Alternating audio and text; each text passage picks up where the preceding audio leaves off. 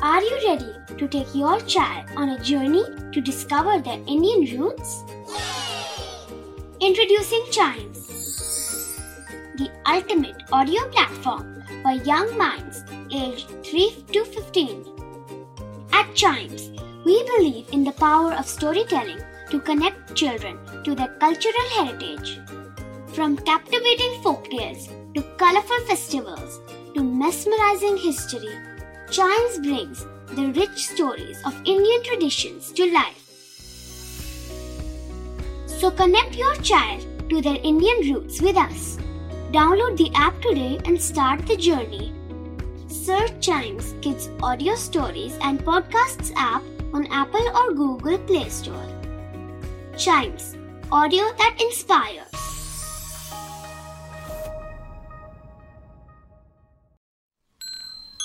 This is Chimes Radio Podcast.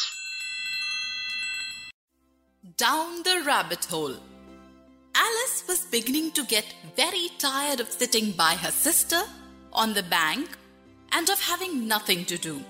Once or twice, she had peeped into the book her sister was reading, but it had no pictures or conversations in it. And what is the use of a book, thought Alice, without pictures or conversations? So she was considering in her own mind whether the pleasure of making a daisy chain would be worth the trouble of getting up and picking the daisies, when suddenly a white rabbit with pink eyes ran close by her. There was nothing so very remarkable in that, nor did Alice think it so very much out of the way to hear the rabbit say to itself, oh dear, I shall be late." But when the rabbit actually took a watch out of his waistcoat pocket and looked at it and then hurried on, Alice started to her feet, for it flashed across her mind that she had never before seen a rabbit with either a waistcoat pocket or a watch to take out of it. And burning with curiosity, she ran across the field after it, and fortunately was just in time to see it pop down a large rabbit hole under the hedge. In another moment, down went Alice after it, never once considering how in the world she was going to get out again. The rabbit hole went straight on like a tunnel for some way and then dipped suddenly down. So suddenly that Alice had not a moment to think about stopping herself before she found herself falling down a very deep well. Either the well was very deep or she fell very slowly, for she had plenty of time as she went down to look about her and to wonder what was going to happen next. First, she tried to look down and make out what she was coming to, but it was too dark to see anything. Then she looked at the sides of the well and noticed they were filled with cupboards and bookshelves. Here and there, she saw maps and pictures hung upon pegs. Well, thought Alice to herself, after such a fall as this, I shall think nothing of tumbling downstairs. How brave they'll all think me at home. Why, I wouldn't say anything about it, even if I fell off the top of the house. Down, down, down. Would the fall never come to an end? I wonder how many miles I've fallen by this time, she said aloud. I must be getting somewhere near the center of the earth. Let me see.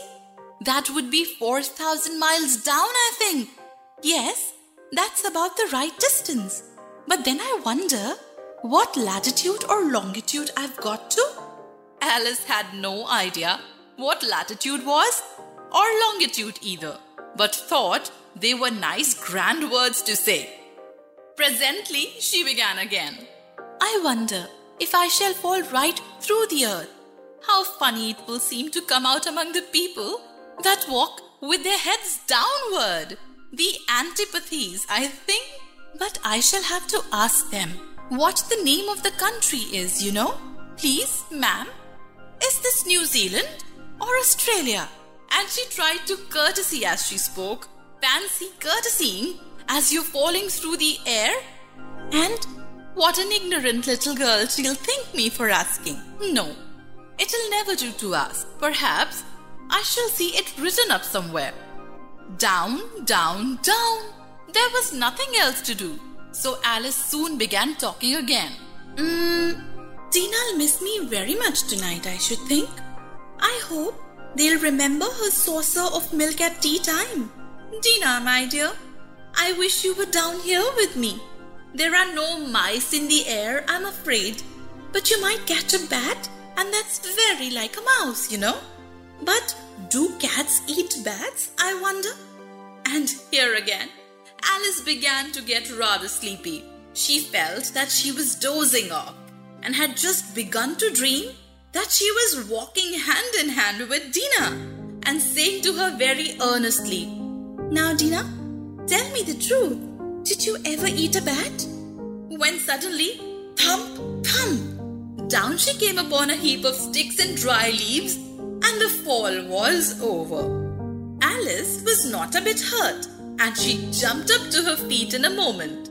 She looked up, but it was all dark overhead. Before her head was another long passage, and the white rabbit was still inside, hurrying down it.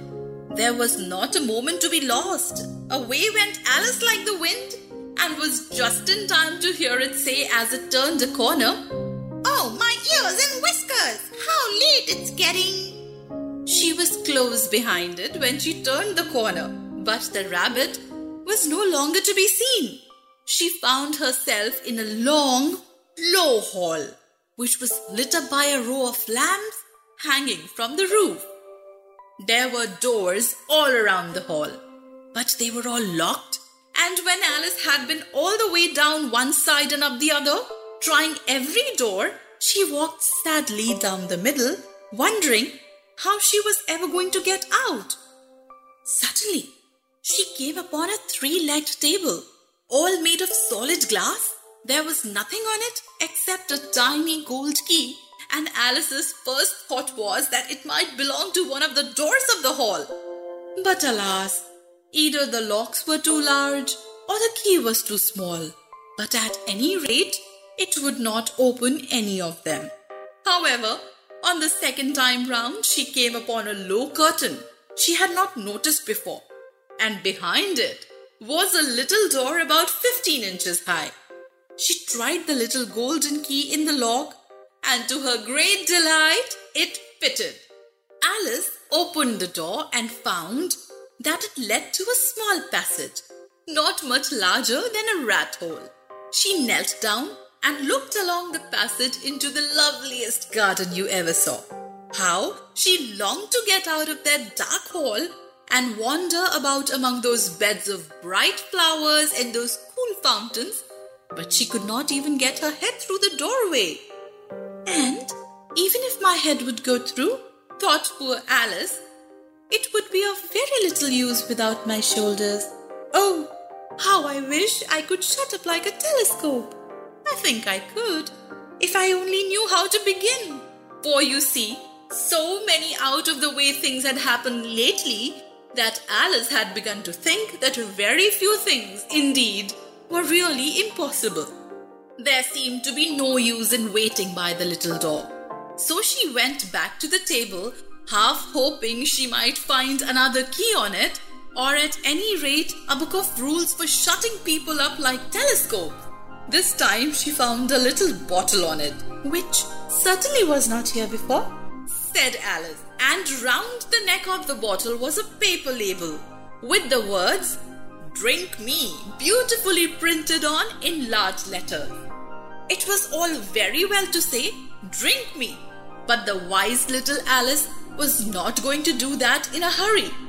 "No, I'll look first," she said, "and see whether it's marked poison or not." For she had read several nice little histories about children who had got burned and eaten up by wild beasts and other unpleasant things. However, this bottle was not marked poison, so Alice ventured to taste it, and finding it very nice, it had in fact a sort of mixed flavor of cherry tart, custard pineapple, roast turkey, toffee, and hot buttered toast. She very soon finished it off. "What a curious feeling," said Alice. "I must be shutting up like a telescope." And so it was indeed. She was now only 10 inches high, and her face brightened up at the thought that she was now the right size of going through the little door into that lovely garden. First, however, she waited for a few minutes to see if she was going to shrink any further. She felt a little nervous about this. "For it might end, said Alice to herself. "In my going out altogether like a candle, I wonder what I should be like then." After a while, finding that nothing more happened, she decided on going into the garden at once. But alas for poor Alice, when she got to the door, she found she had forgotten the little golden key. And when she went back to the table for it, she found she could not possibly reach it. She could see it quite plainly through the glass, and she tried her best to climb up one of the legs of the table.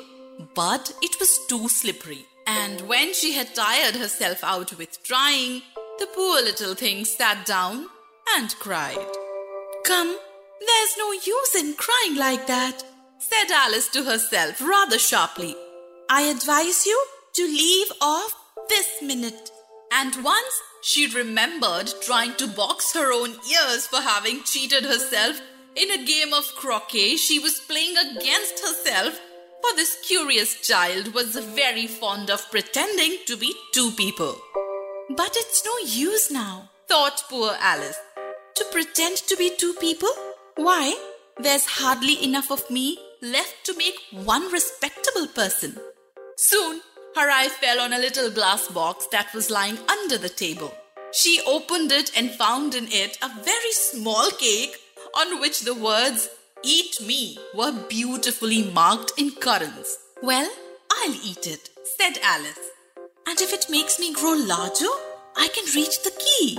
And if it makes me grow smaller, I can creep under the door. So either way, I'll get into the garden, and I don't care which happens."